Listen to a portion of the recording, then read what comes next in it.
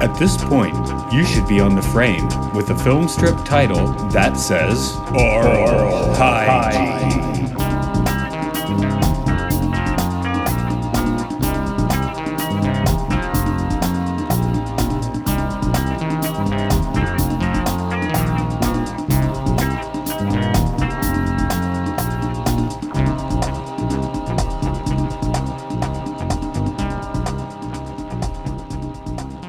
Welcome to Oral Hygiene. It's the podcast where we talk about caught films, educational films, and interesting documentaries. I actually haven't been saying the third part for a while because I've been focusing on the caught and the educational, but I got an email and I was like, that's interesting. I've seen this film before. We have the filmmaker today. The film is Frankenskies, getting us into the weird and wild world of chemtrails, and it's a double Matt today. Hi, hello, Matt Landman. Hello, thank you so much for having me on. It's really cool that you've made it out of the country and that you're all the way over in Japan. I've actually been overseas to get my EMF clothing line together, so I appreciate the Asian culture. So hello. Yeah, it's kind of weird because I just as a kid, I guess I just had I like Atlanta. It's a nice city, but I always felt the need to get out of Atlanta.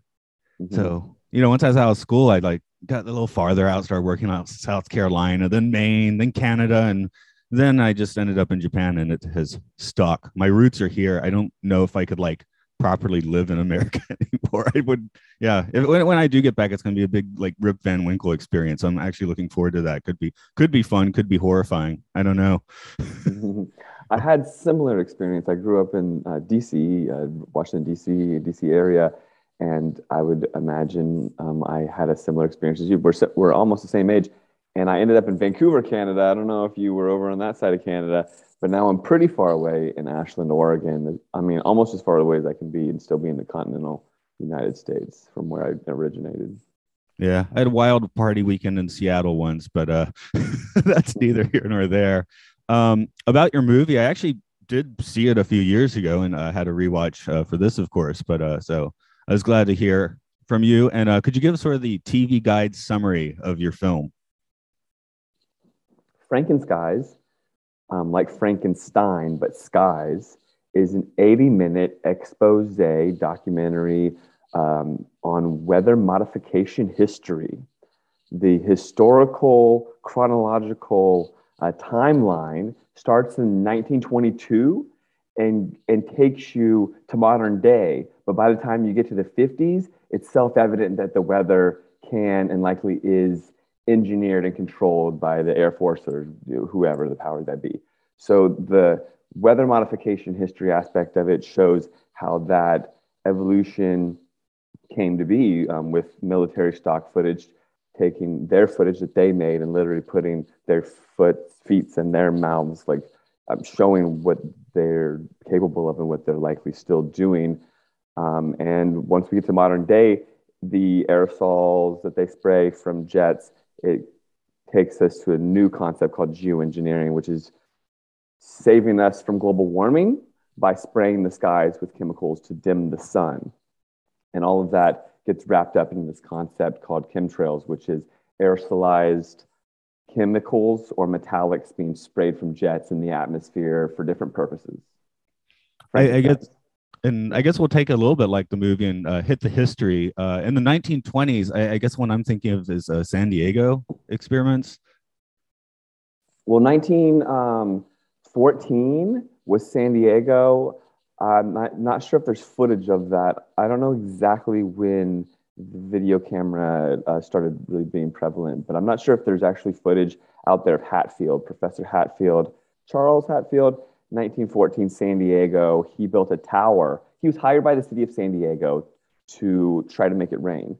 He said, yeah, I think I can do it. He built a tower 35 feet tall and sprayed chemical haze into storms that were coming by and made the clouds empty.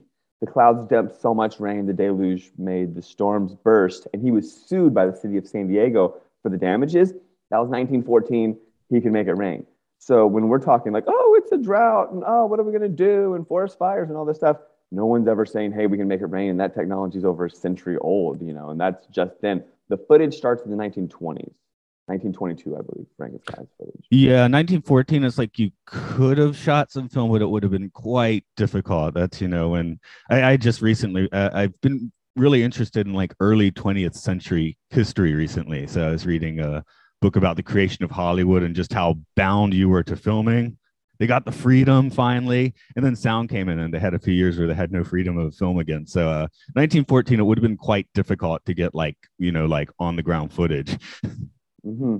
Well, not to get totally off subject, but I've been doing a little studying of Hollywood, and what's really fascinating is when we first got VHS tapes and the potential for mind control on a like global level, because people are sitting at home repeatedly watching something for the first time. You couldn't sit down and repeatedly watch something over and over and over until the VHS came out. So seeing what came out first on VHS and how that could manipulate the society essentially is kind of interesting. Cultural engineering, what have you, through that, Yeah, I'm not sure if it's even nefarious, but yeah, Back to the Future and Ghostbusters are films that obviously have a major part on, of my psyche, right? And in high school, maybe same for you because we're about the same age, but me and my friends and I, we would just speak in an endless series of like Simpson metaphors, like to an outsider, it wouldn't make any sense. So, just on that base level, yeah, all of us really get affected by what we watch. Since I've been podcasting the past 2 years, I'm usually active watching now, which obviously it's more work. I have the movie in the left side of my screen, the right, I'm like taking notes the whole time. So if you are worried about that sort of thing, I think that's a real good defense against it because you're always active watching. You're not just being, hypnotized by the television so much. Well, for sure. Nowadays, if I'm watching anything, I'm doing research, it seems, more than not. And I did have a friend or two that we spoke in Simpsons code. It was pretty real back then, for sure. We would even jump and record things with the VHS and fast forward through the commercials and rewatch, the Simpsons and have these things memorized, folks. It was real. Oh yeah, I had the 8-hour tape where I had done I actually edited the commercials myself, watching it live. In retrospect, it's like, wow, I wish not that I have my VHS and or watching them anyway, but like I'm like, I should have left the commercials in there. That's becomes fascinating 20 years later. Which you have that would be amazing. Yeah, you can go do that on YouTube. Actually, just while we're on the nostalgia trips, a couple of things I really did like about your film. One nostalgia and one not is this podcast usually looks at older educational films. So the evolving TVs were fantastic. And just trying to think of like that technology and when you chose to go to laptop was interesting. That was about I guess it went to computers in about 1995 in the film or so. And it also went from black and white to color when color came out as well. Right. And then when you watch the film, this is sometimes a little jarring when you put on a documentary, but I do think it's effective that the narration is pretty minimal. Narration. I hate narration. I'm a film major and a filmmaker and a film critic, and I never really liked documentaries, and I never wanted to make documentaries, and I hate usually. I mean, in Frankenstein's 2, I'm making a sequel, Frankenstein's 2: Climate Chains, and it's an easy way out to be like, hey, this is me, this is my story, look at me go, I'm the hero, everybody look at me. But I can't really stand that kind of thing, and so there was no narration to Frankenstein's, and that is very unique for a documentary. It's hard to pull off. Documentaries are hard in and of itself because they're so dry, usually with information. I love Frankenstein's. It's my movie. I suggest anyone sit down and watch the first 10, 15 minutes. When you get to JFK and then Lyndon B. Johnson, you think about, wow, like right after JFK died, Lyndon B. Johnson is like grinding his teeth when he says, when we control the weather, control the world. He must have been onto something. You don't just say these things, right? All of it was history in the making. And if you can just watch the first little bit of Frankenstein's and see how the unravelings of the chronology, you can definitely realize that it's at least worth looking up all the time to see what could potentially be going on in the skies. Yeah, actually, I guess that's a good place to. wanted to throw in some of my personal experience. So in terms of trails and things, I haven't. No, I'm talking about my skies in Nagano, of course. Since 2020, I've seen very few lines in the sky around here, which I guess that's good. Before that, for about 2 or 3 years, yeah, I would find a chessboard in the sky like at least once a month. Because I remember talking to a coworker. This would have been about 2017, 2018. So in the office, he's sitting at a computer and there's a door like 2 meters away. And I'm like, I was saying something about, trails in the sky or chemtrails. I knew the term already. He's that's not a thing. I was like, just go look outside. And he like wouldn't do it. He just had to move 2 meters, look up. That's all. I mean, it was like, crystal, well, not crystal clear because there was lines that day, but you could see the jets moving and making them. It's like, well, I saw that happened, and I saw this several occasions in Japan. I'd say about 2015 to 2020, but since then, interestingly, not so much. I got a friend in Tokyo. He's still seeing them. Sometimes he'll just send me pictures from his phone. So, hey, look what I found today. Mm-hmm. So the people that don't want to look and won't even just look, even though it's just going to take them a few seconds and a nod of their head, it's a cognitive dissonance. Some of those cognitive dissonance are so deep, it's like a brick wall. Nobody wants to have their essentially their values dismantled or potentially dismantled or even subjected to dismantling. And then also for the chemtrails, it's kind of a long rabbit hole and a story in and of itself, but I believe that they're changing the way that they do things. So when we see chemtrails, usually we're like, oh yeah, it's that big line in the sky, but now there's actually the shorter trails and the medium trails, and there's different stuff going on. And they could just have like drones going over with shorter stuff going on, and you may not necessarily think that it's a chemtrail, but anything in the sky nowadays is a chemtrail, even a short one. So I'll explain. In the 60s, especially, the engines started to evolve, okay, and become more efficient. And now you have Rolls-Royce involved, and General Electric is pretty much being beat out by these Rolls-Royce, really sustainable, closed loop. They keep the engines very maintained, and for life, this Rolls-Royce engines are amazing. And they're like 2 tons of titanium steel. And what they are these internalized fans. They're like propellers, but even more efficient. And they create lift over wings by pushing air. There's no heat involved. There's just a spinning fan. Okay, so when you can start to understand that, you start to realize that, oh, well, their story of heat and humidity doesn't add up and all that sort of stuff. And now I know it's rare when you see a plane with nothing coming out of it, but that's now normal. That's now a normal plane with no chemtrails. So I don't know what your skies or what you're seeing sometimes or whatever, or what you're seeing normally, but there's a lot of different things going on that I'm becoming more learned about, and short, medium, long trails. They're precursor gases. There's different things that are being mixed together. And I know that's kind of like deeper down the rabbit hole for people who are just even now like learning about the subject, because there's so much to it, the who, what, why, where, when, how, and how can you wrap all this up and then convey it to your friends, family, and peers. Frankenstein's the movies, how you do that. You don't have to learn everything, but just to learn these little tidbits, these high bypass turbofan jet engines. For those conspiracy theorists out there, there was 9/11 and this plane hit the Pentagon, but the engines just, the turbine, these 2-ton engines on both sides essentially disappeared. They didn't even break the glass where it would have supposedly hit the Pentagon. I don't know if you've done research on that one, but they're just fans. There's not like this blasting of jet fuel like the engines were before the 60s, when they're actually like pushing the jet from the back, and they were not very efficient and this and that.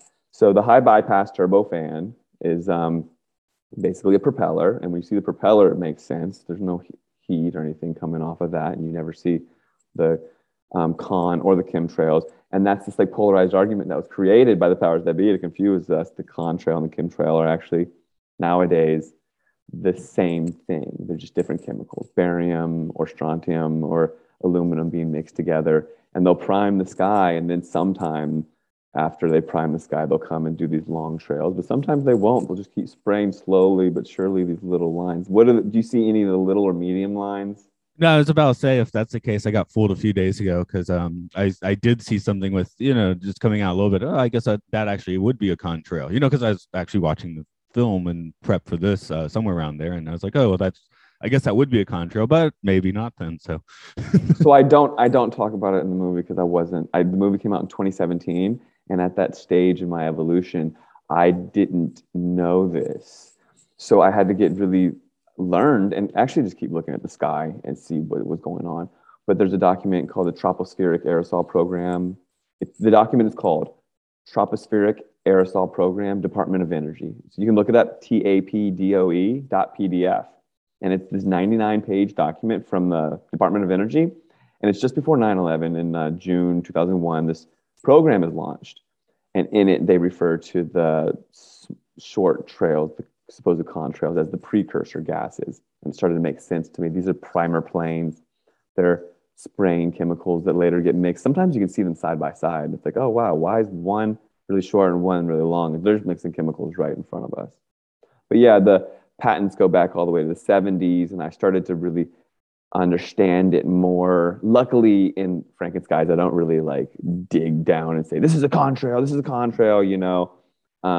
because that argument is really polarizing and confusing in and of itself. And that's actually kind of a side note. If you want to learn about the whole thing, and what's essential is there's stuff being done in the sky. It doesn't matter if you're right or wrong about the big or long ones or anything like that. Like something's happening, and then once you start to learn about that, then you learn about this, like, well, actually they're trying to normalize it to launch geoengineering. This is a thing, the dimming of the sky officially. There's a whole experiment going down with Bill Gates in Sweden this June in Kiruna, Sweden. If Bill Gates successfully dims the sun with this experiment, then they supposedly will move forward to dim the sun for us to save us from global warming. And I don't know what you think about that, but there's so many dystopian, predictive programming, what have yous, and I don't think that we need to act on global warming because I don't think that what we're being told is realistic. When you learn about chemtrails and you learn about HAARP technology and the mixing of the chemicals and zapping them with land-based radio frequency microwaves and stuff, they're heating the atmosphere to near the temperature of the sun, not telling us, creating heat waves, creating fires, creating drought, not saying anything about making rain, and then saying, oh, global warming, we got to do something about this. We're going to spray aluminum in the sky and dim your sun. You're welcome. Doesn't make any sense. If you know anything about greenhouse effect, like the light that gets in won't be able to get out, and they'll actually make heating if they put aluminum in the sky. What if it comes down in us? We don't want to breathe that in, the plants and the soil, and there's so many things wrong with it. We were talking about the, what TV and movies do make us think. So most of us are like, oh, Mr. Burns tried that, right? In The Simpsons. In a different method, and the of course, Matrix. And the Matrix, too. Yeah, that's certainly. And I don't know if you've seen Snowpiercer. That's one to really look up if you... have you seen the movie Snowpiercer? I actually just put a podcast for that out last Tuesday. So I watched it within the past couple of weeks. It starts off with them acting on global warming to spray the skies with basically, it looks like chemtrails. And they do it so bad that an ice age ensues, right? Yeah, which when we were doing that one, I also was thinking about, way back in the 50s, Kurt Vonnegut writing about Ice Nine. So, this same sort of concept all the way back there. So, I mean, to me, it seems like if we are leaders of industry, trying not to, not to pollute so much seems like the biggest thing to do. But that seems to be the thing that they really don't want to do. Japan, Japan, I think in the 70s, industry here was just like ridiculous. There's lots of incidents of horrible pollution. So Japan has greatly cleaned up. Now, some of it is outsourcing their industry to like Thailand and things. So you give it to somebody else. That's not great. But the country itself, other than having tons of power lines everywhere, we don't have trash on the streets or things like that. I'm sure we're getting hit with some kind of pollution, and we'll probably get to that a little too. But yeah, just cleaning up your room, as I sit in my somewhat messy room, is a good thing to do. I couldn't agree more. So back to Frankenstein's and Dimming the Sun, a lot of people don't know about even the concept of geoengineering and how that it evolved from basically the spraying of chemicals in the sky to that being an experimental thing. Like, how can we make it rain? How can we make it not rain? How can we make hurricanes? There's all these different projects. The HAMP is the Hurricane Atmospheric Modification Project. Carbon soot was administered to the outer eye layer of hurricanes to see what it would do. And they thought maybe they'd quell it, and it exacerbated it and made crazy monster hurricanes, which led to the creation of Hurricane Katrina and all these sort of things. I know that sounds like craziness, but the government makes hurricanes and experiments on itself, on their people, to what ends. It's a crazy world. So these different things have evolved by experimenting in different ways on different storms and what have you, and on enemy populations. Like, we do weather warfare on Iran. We did weather warfare on Vietnam. Flooded the Ho Chi Minh Trail. That's documented in the film. But the ongoing covert weather engineering on the people of Iran is something worth mentioning. And then now to normalize it and to tell everyone that we need geoengineering without even understanding it 100%. Like, what does that even mean exactly? The dimming of the sun. Yeah, that's how Mr. Burns, like you said, and like I just said, the Matrix. And when people have these things as a reference point in their psyche from a movie, right? It's predictive programming for a reason, because people are engineered to that being the first time it's been put into their consciousness. So when you bring it back up, they're like, well, it's not going to be as bad as the Matrix, right? And they're like, oh yeah, or they'll laugh at you and be like, oh, you mean like the Matrix? Yeah, that's not going to happen, because they have a reference point, and we live in like a ridicule society, ridicule culture kind of thing, where people can just dismantle your truth through pure ridicule, which is designed through the movies and the propaganda machines. It's pretty fascinating. And if you look at all the chemtrails, which are the lines in the sky, right? That debate about the talk about the chemtrail contrail thing, it's not really all that important, but it's interesting to put that in the consciousness, because the polarization of it isn't even important. That was done to divide us, right? And to get everyone like, oh no, it's just that, and oh, well, it's the atmospheric conditions and the barometric pressure, and oh, how hot is the engine? And the engine's not hot at all. Let's get to the point. So, anyways, the the lines in the sky are implanted in Disney movies, cartoons, video games, and even movies, just like regular Hollywood movies. And for years, and even I've been told that digitally remastered movies like Jaws now have grid skies and whatnot, or somewhat engineered skies, like lines in the skies. Some sort of chemtrails are put in the movie to normalize it, for people to think that it's okay or normal or whatever. I watched the movie, Spike Lee movie, Do the Right Thing.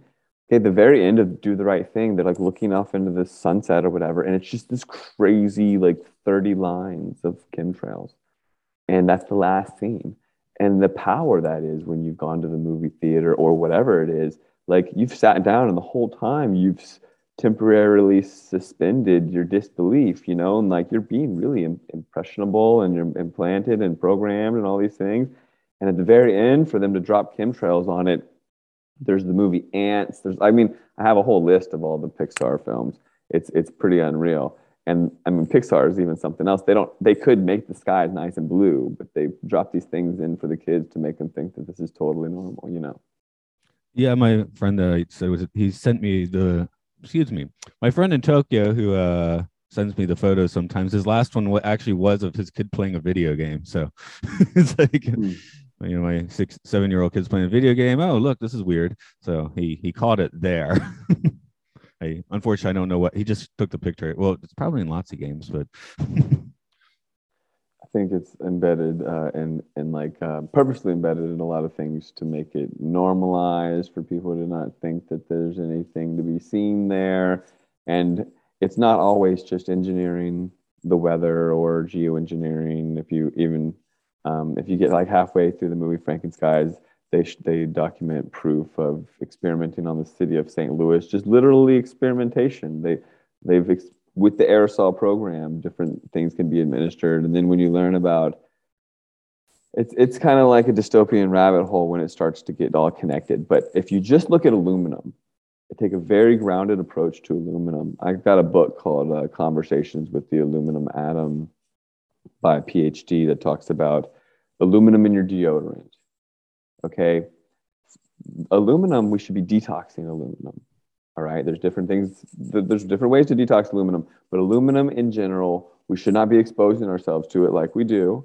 And then we have our cell phones, we put them in our bra, like aluminum in your deodorant plus cell phone in your bra equals breast cancer. Like those are all the cases of that. If you can not have aluminum in your deodorant, not put your phone in your bra, you're not microwaving aluminum in your body and stuff like that. So there's aluminum in the chemtrails, right? So if you can not get aluminum in your diet, not get the aluminum from the chemtrails because you're detoxing it or sweating it out with like a sauna or chelating it or just, mineralizing your body and being healthy or whatever, then you're not, getting a body with aluminum in it, which you don't want that chemical in your body, right? Like it leads to Alzheimer's, it leads to dementia. It mixes with different chemicals like mercury. I've seen video of mercury and aluminum mixing, and it turns into something that grows like 1 foot tall of just the two chemicals reacting. You don't want those two things interacting in your body, right? Mercury and aluminum. Nor do you want fluoride and aluminum. Fluoride and aluminum together mix in your brain, lead to dementia and stuff like that. And these are like these two-pronged kind of attack where it's a slow thing where these two chemicals come together. And so you have to learn about your health and how this impacts you. But then you can be empowered by it by understanding it and learning, and then growing above it and like just having a more healthy diet or whatever it is that you can do to rise above these things and educate yourself. Like educate yourself on what aluminum does and how to not have aluminum in your body, because evidently there's too much aluminum in our environment. I guess intuition's always good to follow, because I did this mostly out of being cheap, and hopefully this doesn't gross anyone out, but I found that you don't actually need most of the toiletry products. I think I probably haven't since 2014. I don't think I've used deodorant or shaving cream, and rarely, actually, what the dentist told me that you don't need to use toothpaste. You just need to brush. So I started doing that, and then I was like, hey, wait, I don't really need deodorant either. So I don't use any of those things. And I highly recommend rinsing your mouth with coconut oil in the morning. It balances the microorganisms in your mouth, and it makes basically like the good bacteria win and the bad bacteria die. I've even had a cavity and I rinsed with coconut oil. The cavity went away. I don't use hardly any toothpaste. Maybe I brush like with toothpaste like once a week or something like that. But yeah, there's different, and I don't use shaving cream or anything like that. And I don't use chemical like even shampoo and whatnot, because I started to read the ingredients and read the things that are in different things, and I just adapted my body and my diet. I think everything that we put in our body is important. But back to movies, what kind of what are your favorite kind of things? Who's your favorite director, if you could? Or actually, do you like Beat Takeshi Kitano? You like that guy? He's really cool. Yeah. I've seen a few of his. Of course, in Japan, he's better known as a comedian, interestingly, because the ones that make it in America are usually the more like hard-boiled ones. So we think of him as kind of an action guy. But no, he hosted that funny show. I know that. So he was kind of a comedian when he hosted that show, the obstacle course show or whatever. Right. But that actually is his main claim to fame in Japan. So the movies like stand up. Is he stand up? Yeah. I think it's a Downtown, the comedy duo. I think it's a duo. I don't remember. One thing is, the last thing that my Japanese is not good, but even if it was, the last thing that tends to translate is comedy. I've even heard some like UK comedians where I'm like, I don't quite get it. There's a little bit of an accent thing going, a little bit of a like a small cultural disconnect. It's almost the same. You can get most of it, but stand-up comedy, especially, like something like Red Dwarf, no problem. I can watch that, but I do find that interesting. My other podcast, I do one for the Twilight Zone, and I do one for sci-fi movies. That's why I just did Snowpiercer. So yeah, that's kind of my thing. I'm a pretty ardent Trekkie.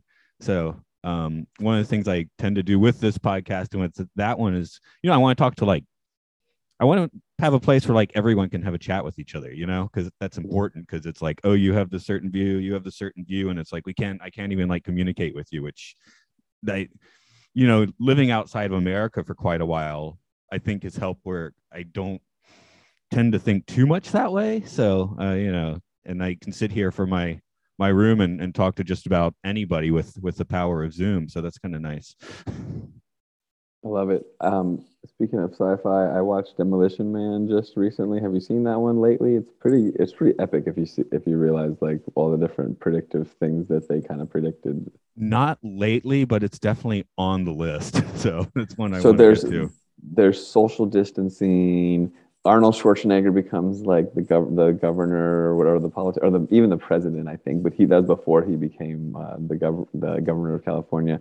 There's a lot of different things, AI and social credit system, and it's pretty fascinating. It's a pretty good one if you like that kind of stuff.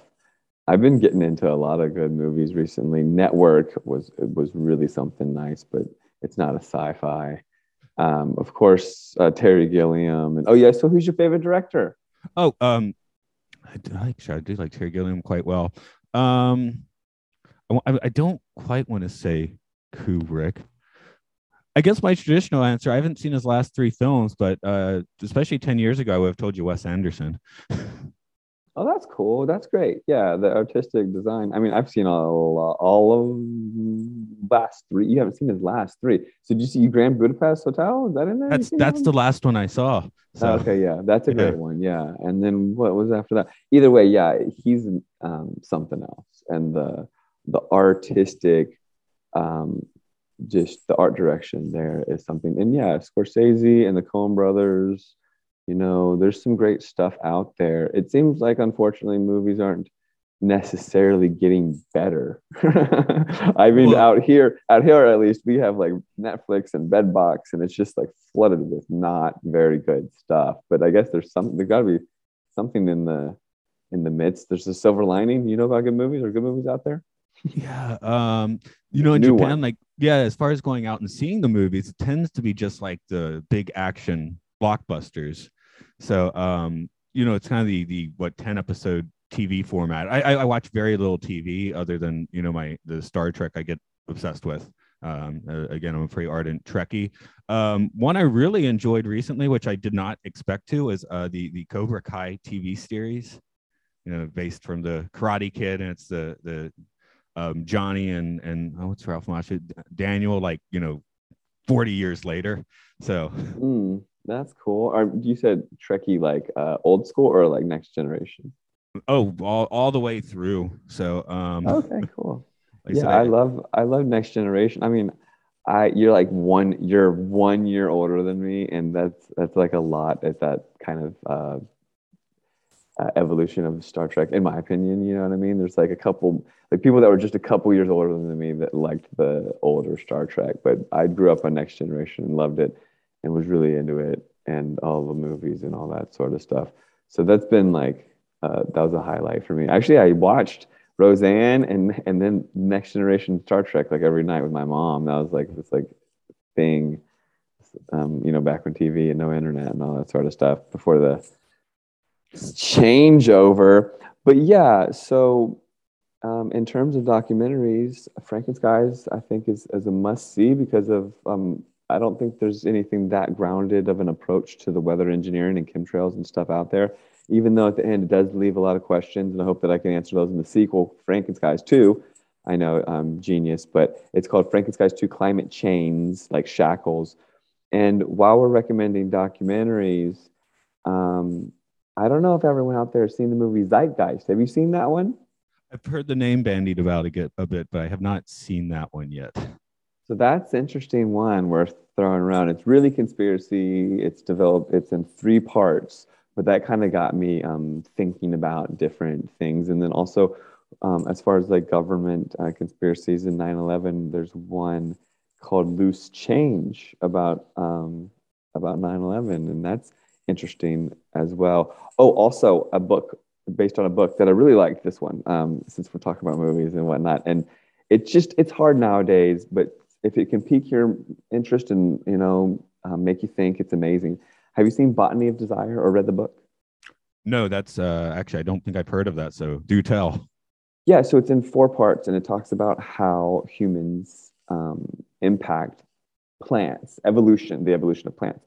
So it goes through potatoes and tulips and a few other plants in the history and how humans in them have interacted. And it's done quite well. It's based on a book, but it's adaptation, and the documentary's something else.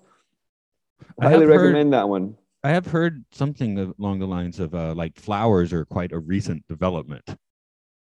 Yeah, and the story of the Dutch tulip and the story of the tulip is something. It really is. It's fascinating. And I went to film school, and I have this I've got a couple movies that I'm not super proud of, but I have this one script, like a short story, like 20, 30-minute creative piece that I'd like to make and not just be like the conspiracy guy. Because I've got this clothing line as well. I line stuff with silver. So it's actually big over there. Have you ever heard of maternity aprons that are made of silver to protect we have things like was it negative ion, like air conditioners, things like that. It is a big thing for that out here. And actually, I thought I'd go into that topic a little bit because I have some relatively firsthand experience with that sort of thing. So, not basically, I guess I don't know, irradiating myself because I do have the bad habit of keeping my phone in my front left pocket in a case of its own. But I think it was about 4 years ago where I just developed a strange infection there, and I had to go like 3 different doctors, and I think they just gave me a bunch of like saline and it went away. But I was like, that's probably because I'm keeping my phone there. So that was bad news. And this is worse. Just to put it out, I'm quite healthy at the moment, but about 2 years ago, I actually had a couple tumors. One was here, one was like in front, and one was in the back, and it's right how you hold a phone to your head. So wow. I only talk to people on speakerphone now. But wow, I'm like, good for you. Yeah. And do you think that it's from your phone? Well, again, where they were kind of corresponds with how you would hold. I'm left-handed, right? So it corresponded pretty much to where the phone would be to my head. So I'm like, I really wonder if that's, I mean, if maybe it wasn't the prime cause, I'm going to guess it had something to do with it. So well, there's been studies, and then one study that's very hard to argue with is women that have little tumors in their breast, and it's shaped in a right angle, the shape of their phone, where their phone goes in their bra. So they'll have like 4 or 5 little tumors in a right angle where their phone is, like ding, ding, ding, ding. So that's hard to really argue that it's not the phone, in my opinion. But it's easy to not want to hate your smartphone. People love their phones. So it's something that I encourage people to just try to take a break from. And I've been reading a lot of Rudolf Steiner. He's a German author from like 1930s and whatnot. And he said that in this time that we're entering now, that we really need to focus on having 50-50, half and half, 50%. If I know, and some people, like people in Tokyo, you bet your friend in Tokyo would be like, what, really?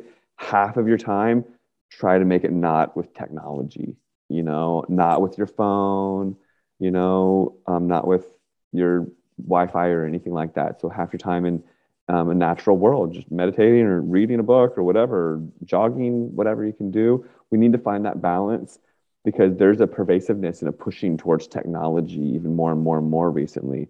And I'm glad that you have that awareness that you're not holding it to your head anymore. And I'm glad, God bless.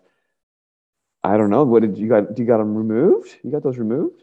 I had to get full-on chemotherapy to get rid of those. So, and it was a thing because I'm like, man, I already know I really don't want to be putting on these chemicals in my body, but it's like people around you, there's only so much of a choice. But actually, there were things that I noticed that were very nice in Japan.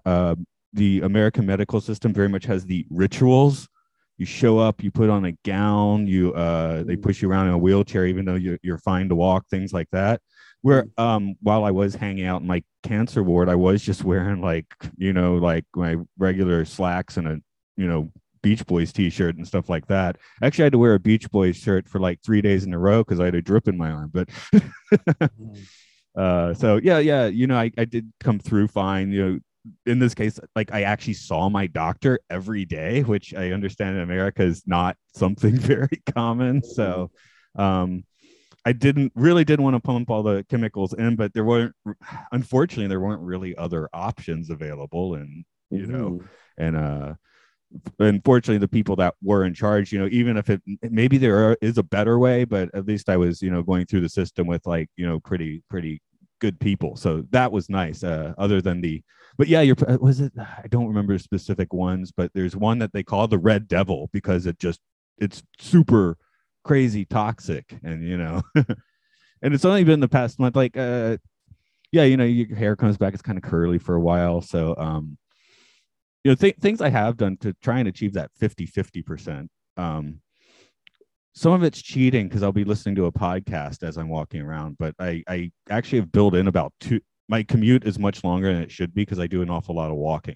I'm in the mountains, there's rice fields, it's a nice place to walk. That's why I'm keeping my eye on the sky also, because it's always right there. And airplane mode is your friend. Like about airplane mode on your phone. Oh yeah, right? When unless I'm actively using Bluetooth or Wi-Fi, it's always off now. Awesome. And I recommend maybe not doing Bluetooth. Try to get the cord if you can, because that's like microwave. The only time I use Bluetooth is when I'm on the train and I want to use my iPad, which doesn't have any connection. So I'll connect it to my phone, but I probably do that once every 2 months. So my Bluetooth is almost never on. I don't use headphones with Bluetooth. I made sure to get I have an upgrade from the iPhone that still has a headphone jack. And I'm in rice fields. I don't even have headphones on. I'm just playing it in the open air usually. Nice. And then for people listening that live in the city, it's important to know about grounding. You can even get grounding mats. But learning about the concept of grounding, or it's called earthing, we get a buildup. We're electrical beings. We're beings of frequency. And our best tuned body, with all of our organs tuned perfectly, is to a frequency that is called the Schumann resonance, which is 7.8 hertz, about 8 cycles per second.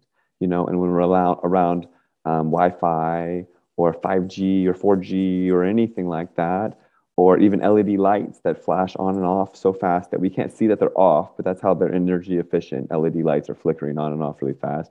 That dismantles and offsets our nervous system and stuff like that. And we have dirty electricity that gets built up in our bodies because we have rubber shoes on and we don't have the electricity going into the earth. So it's important to learn about earthing or grounding, or maybe the word in Japanese for it, or maybe there's even like a whole thing in Japanese about it. I bet there is, where, you just put your feet in the grass. That's it, or in a stream or on the earth.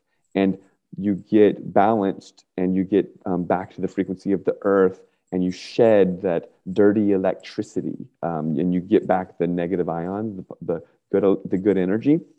But that dirty electricity, you can measure it, and it's bouncing around in our bodies because we pick it up from the power lines and our phones and all that sort of stuff. And if you can just get in the rhythm of doing it daily or weekly or whatever you want to try to learn about, or even find a podcast on or a book or whatever, earthing or grounding, or I'm sure there's a whole thing, like I said, in Japanese about it.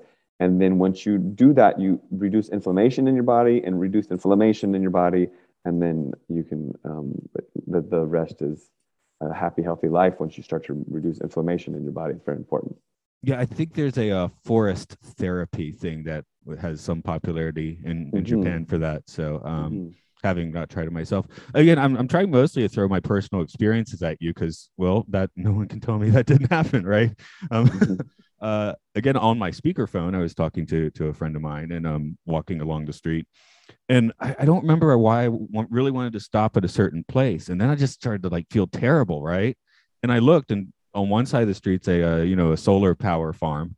on the other side of the street's a transformer station. I'm like, you know what? Maybe standing here is and then I kind of, walked away, and then I felt like a little better. And then as an experiment, I went back in and I was like, yeah, there seems to be something like not cool in this little spot between the, the solar power station and the transformer, which I mean, that's not a big thing. But, and again, sometimes one of the reasons I turn my Wi-Fi off is sometimes I feel a little bit antsy when it's on, Yeah, and maybe you're the canary in the coal mine, and maybe you're slightly EMF sensitive, but maybe that's like a blessing in disguise, so that you don't expose yourself to too much of it, because obviously you're sensitive if you're getting a sore in your pocket and whatnot. I mean, I'm wearing my silver runner pants that I made. I'm really excited about these, and I also have Ethernet and all of that. I don't do wireless radiation at all, because my personal experience is that I started suffering heart palpitations from a smart meter. We have these smart meters in North America. I don't know if you guys have these, but they're attached to your home, and they'll emit a radio signal, like a microwave signal that can go to a cell tower 30 miles away. And some of them are designed to emit the signal telling how much electrical utility usage your electricity is using, and they'll emit it every like 7 seconds. And every 7 seconds, it's like a heart palpitation for me. I started becoming sensitive to it because it was on the other side of the wall from where I slept. Not everyone has it right next to them. It's different everywhere. What you said about the solar and all of the different, the transmitter and all of the different dirty electricity there, that's really important. If you live right next to something like that, it can lead to like childhood leukemia or leukemia. These things are impactful. And so many of these environmental toxins, they are invisible. And because we cannot see them, we don't understand them. Like if we could see the radiation coming off of our phone, and you could see that if you just go like 30 feet away, it doesn't impact you, because it's like light, but it dissipates very quickly. The light coming off of your phone, that is the radiation that absorbs into you or your child or whatever it is, but we can't see it. The light coming off that cell tower, or the dirty electricity coming off of whatever it may be, we can't see it. The radiation coming off the Wi-Fi router, it's like light as well, but we just can't see the light. It's all based on the curvature of our eyes, really, how big our eyes are. If our eyes were a little bigger in curvature, we could see the infrared or ultraviolet. We just see red, orange, yellow, blue, indigo, violet, Roy G. Biv, they call it, right? But that's just based on the curvature of our eyes. And because we can't see ultraviolet, and because we cannot see infrared, we don't really understand it. We don't even get that it's all around us, this color spectrum that we don't get. There's colors that we don't see. So there's also other light that's like radiation that impacts us, that absorbs into us slowly but surely. We have to slowly understand it if we're going to be around it more and more, especially with our children being around it more and more. And we're handing them iPads, and we don't understand that at least it should be turned off at night. We have to learn about balance and honor the children in it. This show was started off about Frankenstein in my movie, but learning about one thing puts you on this frequency of truth, and these other truths are there, and you can't just deny it. If you have this gut discernment that you shouldn't have that phone next to your head, especially after taking all that chemo and stuff, you're not going to do it again, because it would be an insult to your soul, right?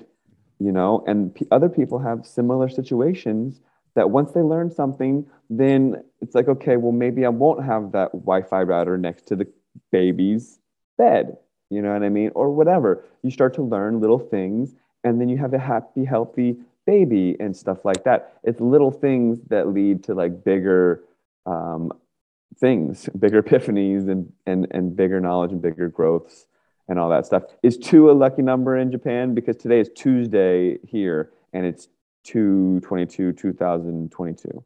Yeah, I got off the train last night at exactly, military time, 22:22, and made sure to take the little snap. Nice. Actually, let me grab my phone really quick. Ironically, I want to see if I still have 2. What is 4 is the unlucky number in Japan. I'm sitting here trying to think what is the lucky. for its Ishni-san, she is death. So a lot of times they'll say yon instead, like another word for four. So I had a 3-year-old student yesterday counting the people in the classroom, Ishni son, and then points to me and says she, and the other 2 kids are like, oh, and then yon. So that's the unlucky one. Yeah.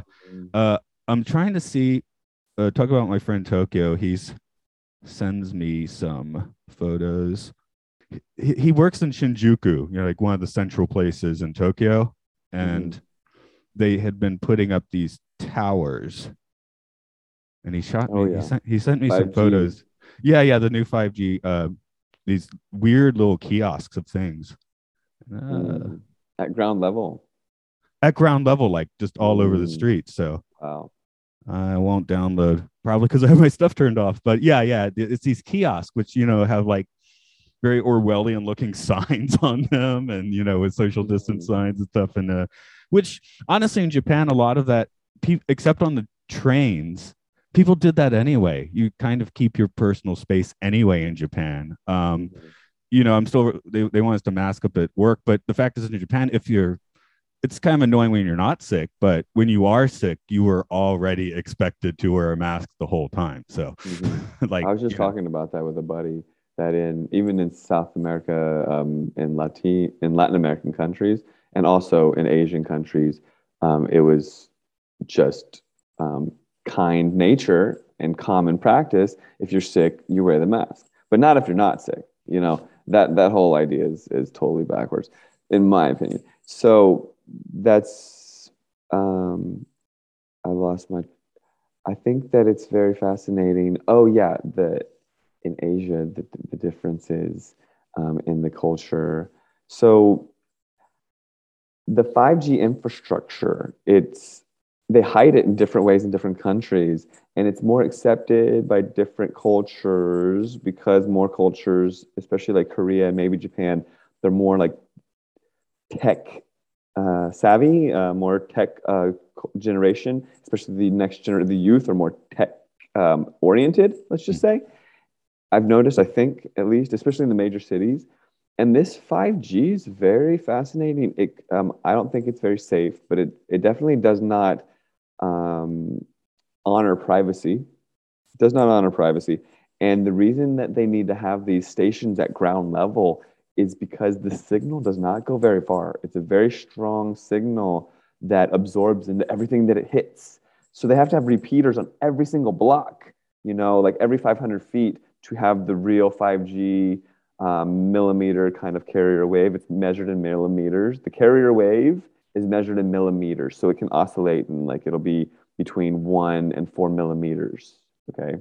And that's how big the wave is. Right now, the carrier waves for 4G are much larger, and for Wi-Fi, it's much larger. It's measured in centimeters, not millimeters. So to get so much information, so many oscillations, like 60 megahertz, to get so many oscillations per second to carry so much data, it has to be a very small carrier wave that cannot travel very far at all. It absorbs into everything it hits, every tree, every person, every building, people. It absorbs into them. So they have to have the phones repeating the signal, becoming little cell towers. They have to have those repeater boxes. Over here, they have trees disguised as cell towers and all these different things. But it's most easily rolled out in like dense cities. So I think more dense cities are going to see it at first. And I would think that over time, we're going to see health impacts, and maybe not very many, much. I think fertility could go down for men and women, for sperm and women's ability, because these very small millimeter carrier waves, they impact reproductive organs because they're very small too, basically. If that makes sense. Yeah. My thing I here is like to have you say your piece and not be a devil's advocate. But since I was talking to my co-host last night, and I was pointing out, well, gee, it's like we all live in our own little 5G environments at home now anyway. I mean, maybe some of us don't, but his point was, he's a gamer, so he's got the Wi-Fi ready to Twitch stream and all that. And a lot of us have. I guess there is maybe when you're walking down the street, it's nice to get out of the situation, but and if you're just always surrounded, that's pretty not great. Well, the tech right now is different than what's unraveling. So the 4G and the Wi-Fi and all this. So imagine being able to see. Well, it's hard to really explain because you can't see it, but it's a wave. So okay, so light waves that we see, they're measured in nanometers, and based on the size of the carrier wave, it's a different color for us. And an orange light wave, it's a little bigger, it's red, it's a little bigger, it's infrared, and we can't even see it. And those are tending to be harmless, the bigger waves. The blue waves of light, like if it's smaller, if it's a smaller wave than blue, it's ultraviolet, and we can't see that. And that absorbs in our skin and can absorb and cause cancer. And just the difference in size of the carrier wave based on whether it impacts us a lot or a little, right? It's based on the size of the wave. So right now, Wi-Fi is like 30 centimeters, the carrier wave. And that's big. And these carrier waves can go through brick, can go through us. Like, okay, like let's just back up for just a little educational purposes. We have AM radio waves, FM radio waves. AM radio waves are 100 feet. I'm just going to talk in not metric, sorry. So an AM radio wave is so big at 100 feet that its peak as it's going like a wave, like in the ocean, like these waves, it's 100 feet tall and it goes through people and trees and buildings and it doesn't absorb into them when it hits them because they're really big. It's really big. And if we could see it, it would be like this light that travels really far. And you can carry information on it like AM radio stations, right? And we can tune in our AM radio anywhere, but we're not going to get cancer from that AM radio wave. But we're all in. So I'm going back to your co-host metaphor. We're all around the AM radio waves all the time, but they don't impact us because they're 100 feet tall. We're not 100 feet tall. Doesn't matter. We're not in that spectrum, basically. So FM radio waves are 10 feet tall. We're not 10 feet tall. It doesn't impact us. We can tune in FM, all these different FM channels. We can tune in. All that information is going through us all the time. We're in a soup of it. We're also in a soup of Roy G. Biv, light from the sun. It doesn't impact us that much unless you get too much of the UV, way too much of it, and it absorbs and you get sunburn, skin cancer, all that sort of stuff. Different light, different size matters. The size of the light matters. So all the way down from FM to 3G to 4G to here we are with like Wi-Fi and 4G and Bluetooth and all that sort of stuff. It's still utilizing carrier waves that are rather large compared to 5G.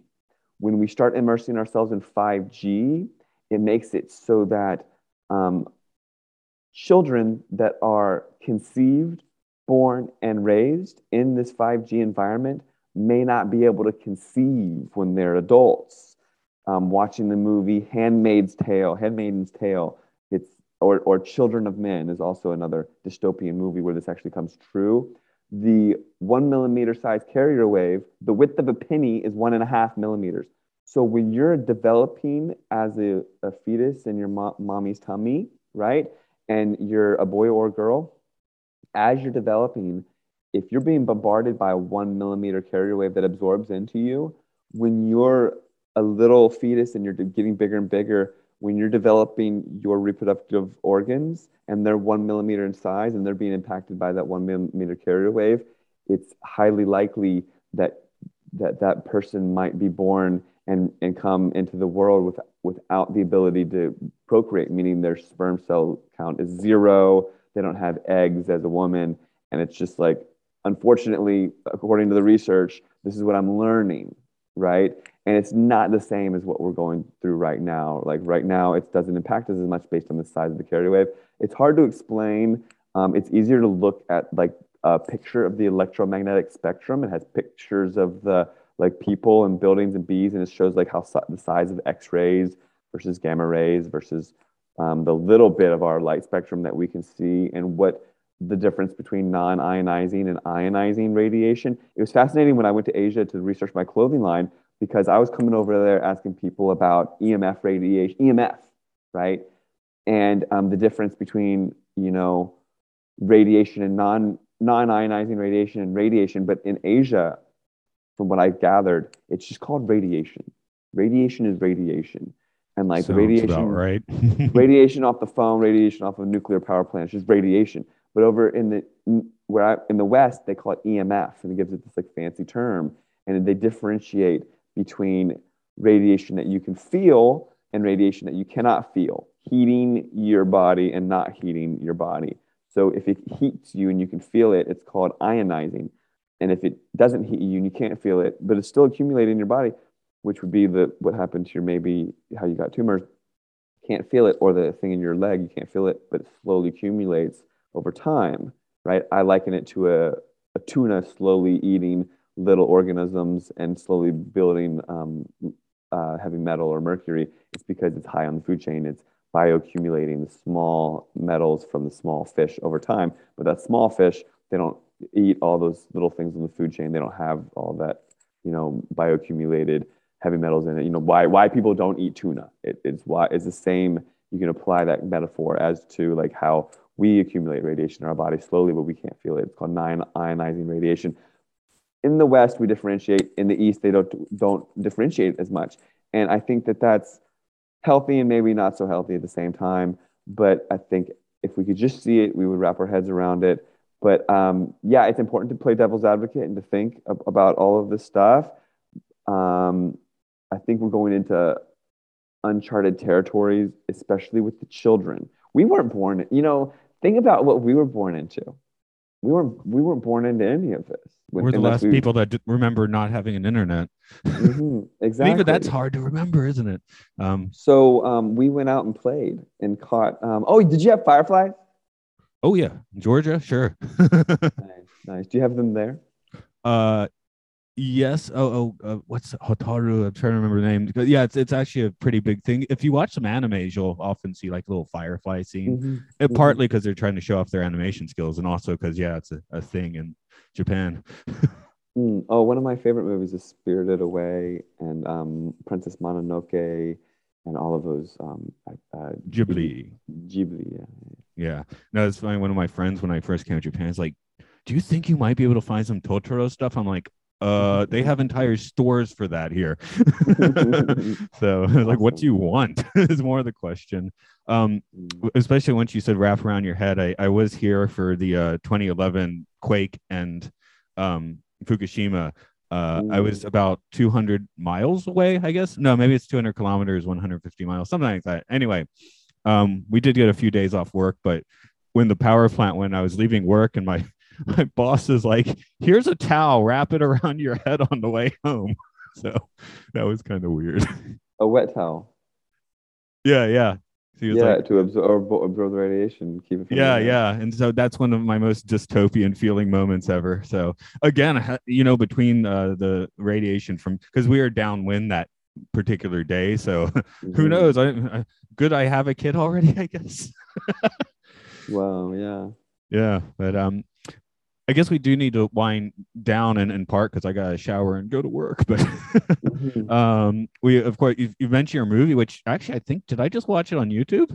It got pulled from YouTube, but if you go to frankenskies.com or frankenskiesthemovie.com, I've got both of those now.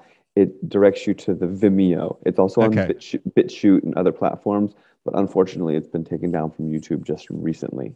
Okay, because I felt like I just watched it on YouTube, which is almost surprising at this point. But yeah, it was there. It was there. I'm just kind of double checking, but maybe somebody put it back, which. There's other people. Yeah. Okay. I watched. There's Garcia. Garcia has a one that comes up in the search from a while. Yeah, I'm looking at the view numbers, and the one I watched just has a few, so I guess someone just put it up. Yeah, people share it. It's funny. I tried to type in geoengineering documentary in YouTube, and the movie Geostorm came up. I'm like, okay, sure, YouTube, thank you very much. Yeah. But no, I couldn't even find mine when I looked before, so I've kind of given up on that platform, unfortunately. I've got a really amazing source in China that makes this. It's the best EMF clothing in the West, as far as I know.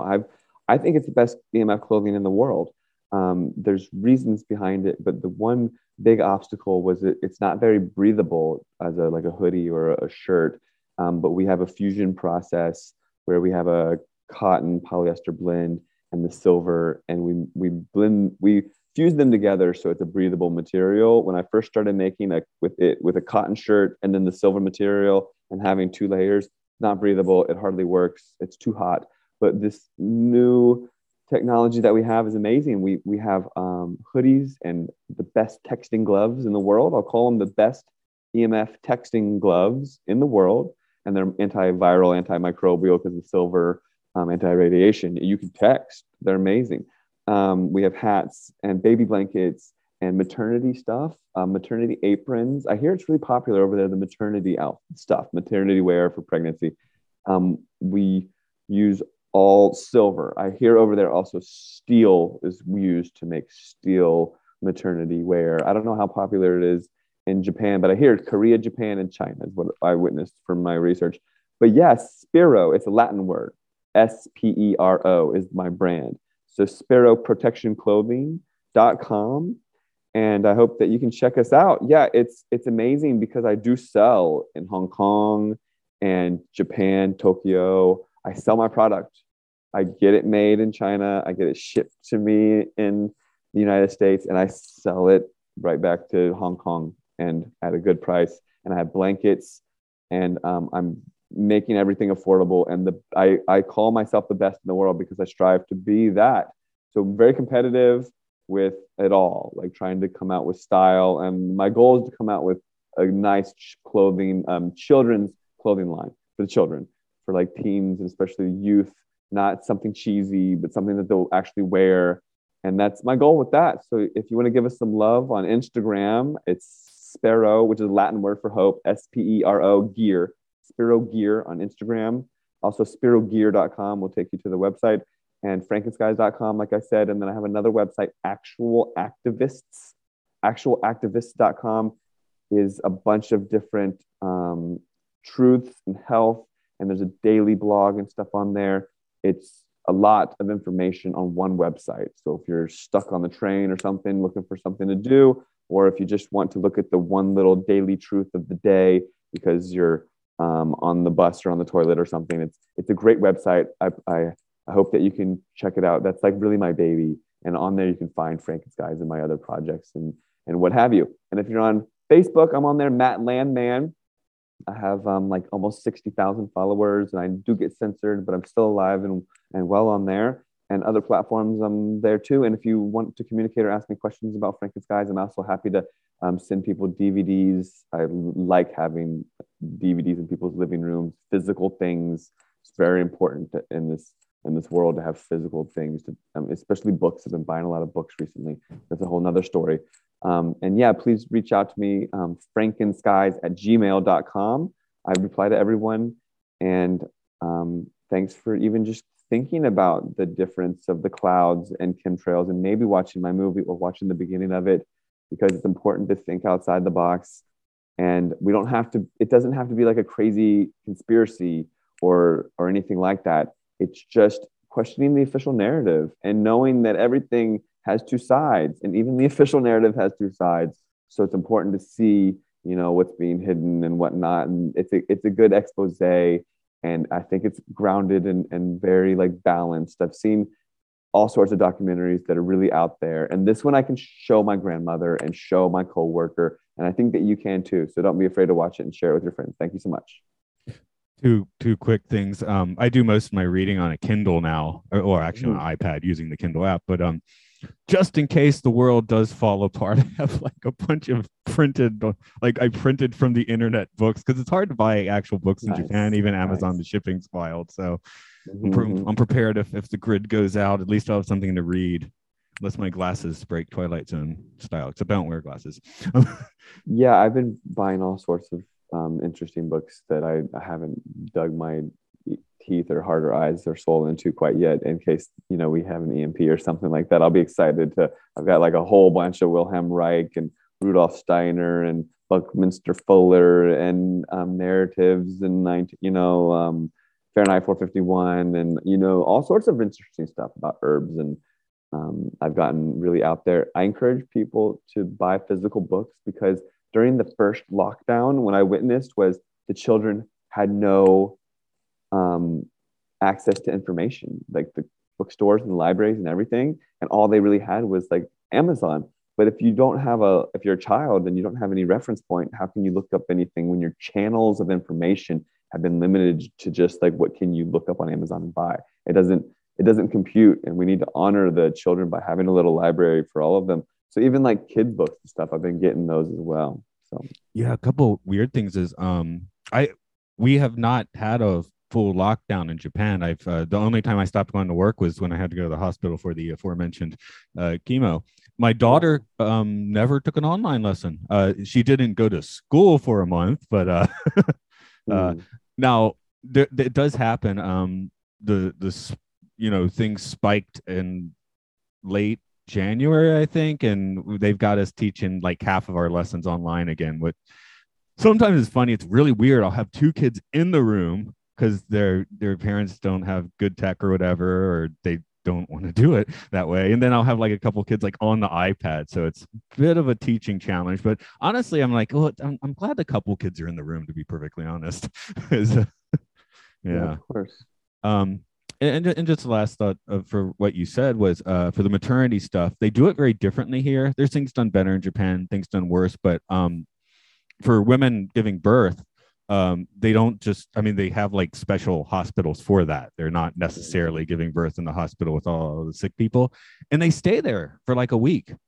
Nice. My wife is Japanese, and we were living in Atlanta when my daughter was born, and I think my wife was traumatized by the American birth process, or just shocked by it, and shocked about how fast they got her out the door. So in the hospital food, everything's a business over here. It's really insulting, honestly. Even healthcare is a business, and a business wants you to come back, and there's all these layers to it all. But I definitely deeply respect and regard the Asian in general, especially Japanese, but Asian culture and overall, for the respect for elders and healthcare and a lot of things like that. Yeah, like when I was in the hospital, the food did get boring. It is institutional food, but it was relatively healthy stuff, and it wasn't bad. It was certainly perfectly edible. It's more like I'm partly a picky eater, but yeah. And my wife was like, they just brought me like a hamburger at the American hospital, so she was kind of shocked.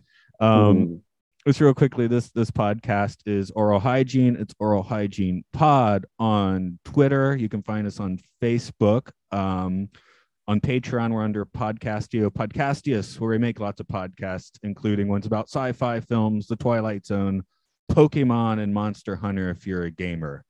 That's my podcasting partner, not me. I'm not so much of a gamer, but Matt, thanks for coming on today. Again, we're not like a conspiracy podcast, but when I first brought it up, I was like, should I do chemtrails? And it was like, well, it's not the most controversial thing right now. So it was a few years ago, but maybe now is the time to actually kind of sit and have a conversation about that, anyone can listen to, and the movie that anyone can watch without feeling like they've, I'm weird. I'll go down real deep rabbit holes, but I want to have conversations that, everyone can learn something from. So thank you for that.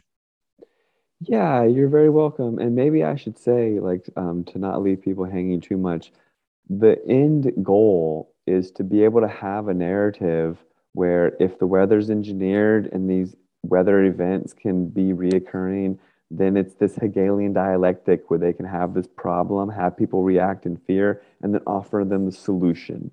It seems diabolical, but unfortunately, it's kind of what's going on. So when you can wrap your head around like the control of the weather and the weather being manipulated, a lot of questions do come up, like the who, why, what, where, when. But to understand that they have an end goal. And it's just manipulation of the minds of the public is really what it is. I don't know. It's hard. We could do lots of shows about it. Maybe one day you'll have me back on. And if people have any questions, please reach out to me. It's a really dense subject. Maybe just watch Frankenskies and then go from there. Thank you so much. I appreciate it. Okay. Cheers. Plutonium, Neptunium, Zirconium, Curium, Promethium, Cold Fusion, Uranium, thorium, radium, polonium, beryllium, cold fusion. Did you advance the film strip? Are you on the final page? Well done.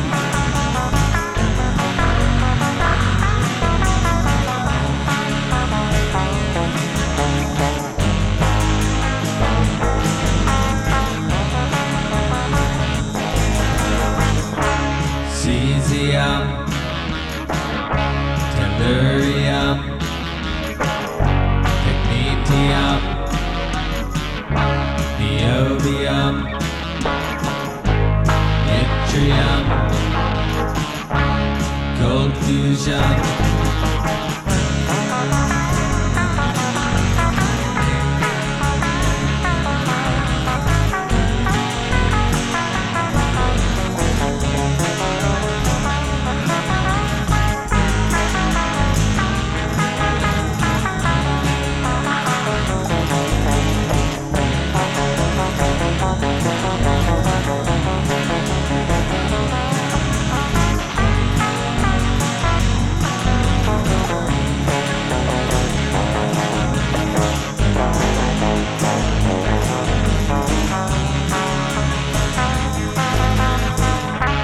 Selenium, strontium, rubidium, molybdenum, ruthenium, cold fusion.